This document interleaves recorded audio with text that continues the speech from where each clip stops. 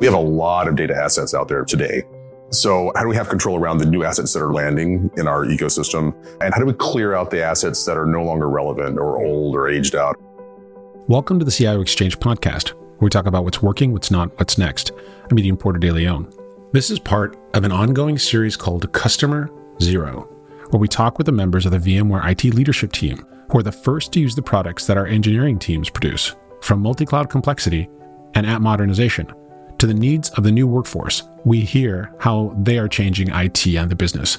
In this episode, we're joined by VMware's VP of IT Colleague Experience, Pam Cocca, and Head of Enterprise Data Office, Travis Icard, as they discuss user experience and how human connections and the use of data can influence personal and business goals.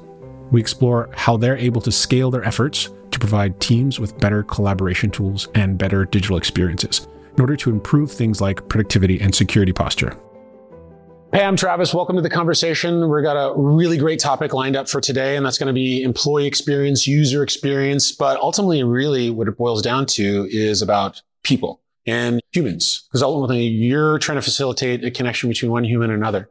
And those two people are making a connection to do something that creates an output. And hopefully, we hope that output then has a wonderful business outcome that is valuable and is repeatable, and it does all the wonderful things that we want it to do. So I want to kind of start on what is important to each of you as we look into what's happened, the change that's happened. A lot has changed.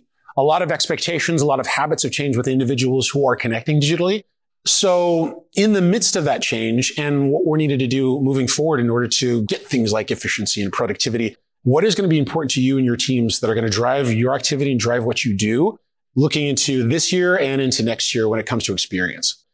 Yeah, so I'll start. We've been on this transformation journey at VMware, I think, for a number of years. But what's been interesting is coming out of the pandemic, I think a lot of people really took an opportunity to really think about, is this the thing I want to be doing? Career changes. It was very existential. It was, people moved during the pandemic and made lots of life decisions based on what they were going through. And so when I think about employee experience, at the end of the day, people really want to be able to make an impact in whatever they're doing. They want to know that when they come into work every day, whether that's at home in their home office or they're going into a physical office location. Yeah, whether they've got a suit on or they've got their fuzzy pants, exactly. They want to make an impact. Yeah, soft pants, suit, doesn't matter. They want to know that they're making an impact. So when I think about employee experience, and again, we've been on this journey for years and we often would talk about how do we remove friction, whether that's the technology itself. But given where we are at now and people really wanting to make that impact, we have to amp up our game because it's not just about I think we have to get out of our silos is really what it comes down to. We have to be willing to partner more with other organizations within the company to be able to really drive not just the experience that we've typically been responsible for within our own, say, silo, if you will, but the end-to-end employee experience. So everything from HR, the day that you onboard, all the process, the paperwork that you need to fill out, the training that you need to do, all the things, setting up your laptop, there's so many different pieces. Because that is a really essential part of the whole employee experience. The moment you touch a piece of hardware or a piece of software, that's the beginning of that journey too. And that's what fascinates me. How did each of you sort of get out of that silo and start connecting with other teams to be able to create a more holistic experience for those who are working within the domain? I'll answer a couple different ways, but I first want to just start by thanking you and your team. So I was one of those people that made that choice, right, during the pandemic. What do I want to do? Where do I want to go? I was in banking for 17, 18 years. So during the pandemic, I actually left banking and I started working at VMware. There was a period in a monastery on top of a mountain where you were levitating.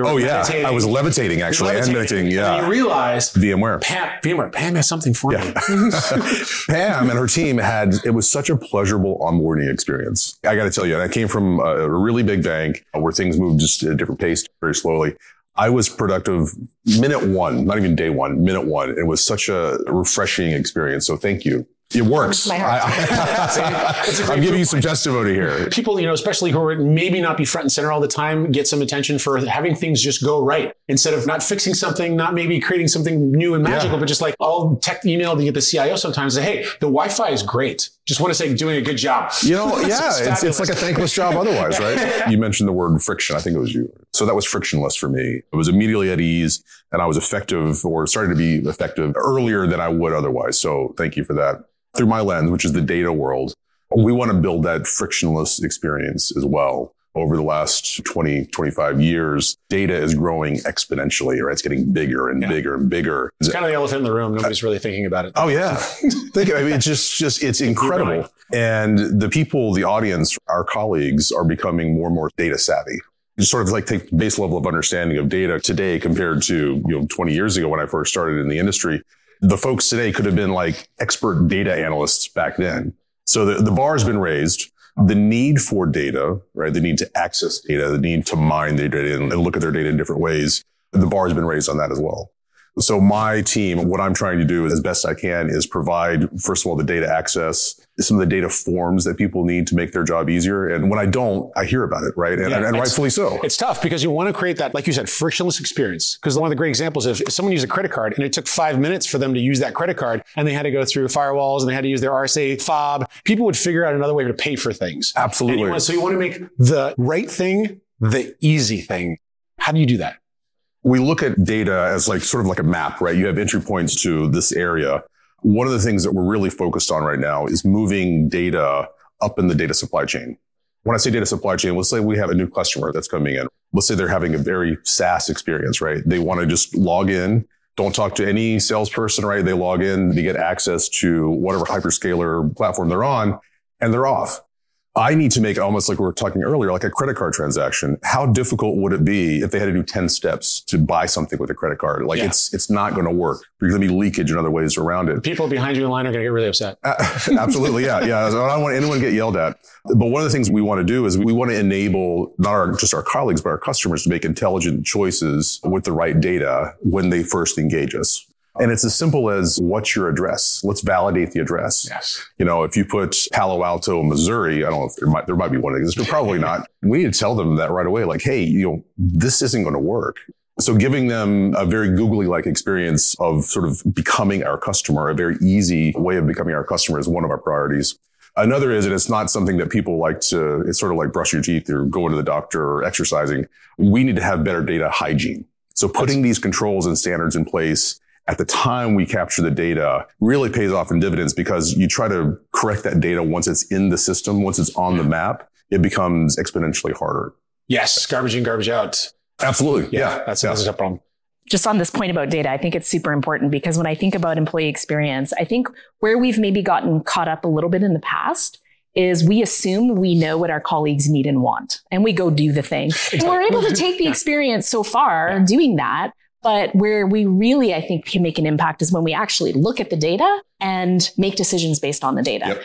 Listening to the colleagues about what they want and what they need versus assuming we know. So I think that's critically important to taking employee experience to the next level. Or I can make something really, really cool. This is going to be really fun. It's going to be great. Watch it. And you put it out into the field and nobody uses it. You're like, well, why did they use it? Why did I do it? Yeah. Well, what problem you're solving? Well, I wasn't solving a problem. I was making something really cool. And I thought everyone would think it was cool. Why don't you think it's great? Does everyone think it's great? So I think you both are looking at it through a people lens, which I think is that really critical way of formulating what problem you're trying to solve.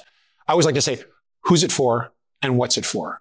And by asking those questions, you look through that lens, and all of a sudden, all the different decisions you need to make along the decision, train and the project and the designing start to make sense, because you are looking at it through who's it for and what's it for. And like you said, if you gather the information, you know what the end user wants, it's for them, but then you know what's it for if you're asking the right questions, how they do it, where are they when they do it, what are the context, and what are their experience within that context? Are they at work? Are they in a library? Are they in the office? How do you look at context, whether it's from a customer perspective or from an employee perspective? How do you look at context of what they're doing, how they're doing, where they are in their journey, and how you're addressing sort of what they need and what that experience is being built around?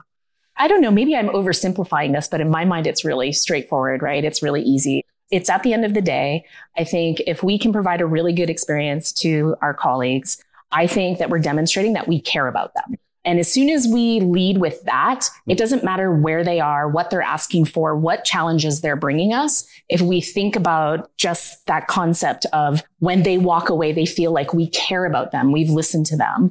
I think that's the core. Like, to me, that is really what it's all about. It's a digital empathy. It absolutely is. It's funny because I was talking about Jason. Jason Conyer and I were having a conversation musing over that. We're like, empathy. Well, this is sort of a digital expression of empathy. So there's a digital empathy because you're not there. You can't be there and say, hey, I care. But you can create an experience through a digital experience, through a digital interaction that says we care. And it feels like it's been thoughtful. Absolutely. I think about this a lot when I go out in the world and I go to different businesses that I walk into and I have some kind of an experience. And when I walk away, I think, does this business actually, like, do they want me here? Like, if they treated me badly, I'm like, I'm not coming back here. What am I going to come back here for? I'm going to go somewhere where they treat me well and I feel like they care about me. And I think translated to the workplace, I am going to really want to do my best work and be committed to the company I work for if I feel like they care about me. Yes. And so to me, that's the critical element. So you're the ambassadors of digital empathy. Yeah. I like that. I'm gonna take that away. I like that a lot. Yeah. Oh, it's fabulous. And so sort of taking the next level, it's easy to talk about creating great experiences and doing digital means and looking at it through a people lens and knowing the customer. What are some of the ways where, because it is challenging, because going around, especially, you can't scale an effort of figuring out what every single person wants. So you have to aggregate that effort to be able to create an understanding. It's tough to be able to implement something, especially across multiple different phases of a journey, of a digital journey, just like you were talking about at the beginning of the show, where, hey, I don't control all the different touch points. What were some of those challenges that you started running into and some of the creative ways that you worked with others or thought outside of sort of the normal silos and ways of doing things that kind of helped you move in the direction of creating those better experiences? Go back to what I was saying earlier in our discussion is that need for data. People want it. So how do I provide, clean, easy access to the data or the data assets people need? And presenting that in such a way that they don't have to have a PhD in our data ecosystem to find that. One of the things we've done and we're improving on right now is creating what we call a digital marketplace, right? You go into a store, it's organized. You can go into any supermarket across the United States and you're going to know it's all set up basically the same way. There's aisles and there's shelves and things are cataloged. We're taking the same approach to data. So for our colleagues or whoever that comes into our data store, we should provide that same type of organized clarity around where they can find our data assets to meet their needs. And I think that sort of goes back to what you were saying earlier, Pam, is that it shows that you care. We've produced this stuff. We've put our time, our resources, our money to produce this stuff. We should treat it in such a respectful way to show respect to our colleagues and our customers. That's one of the things that we're doing is producing this data store so people can go and sort of fish for themselves. Just creating sort of a dumping ground. Like, oh yeah, the data's over there. Right. I'm like, where? It's all over there. It's in that pile over there.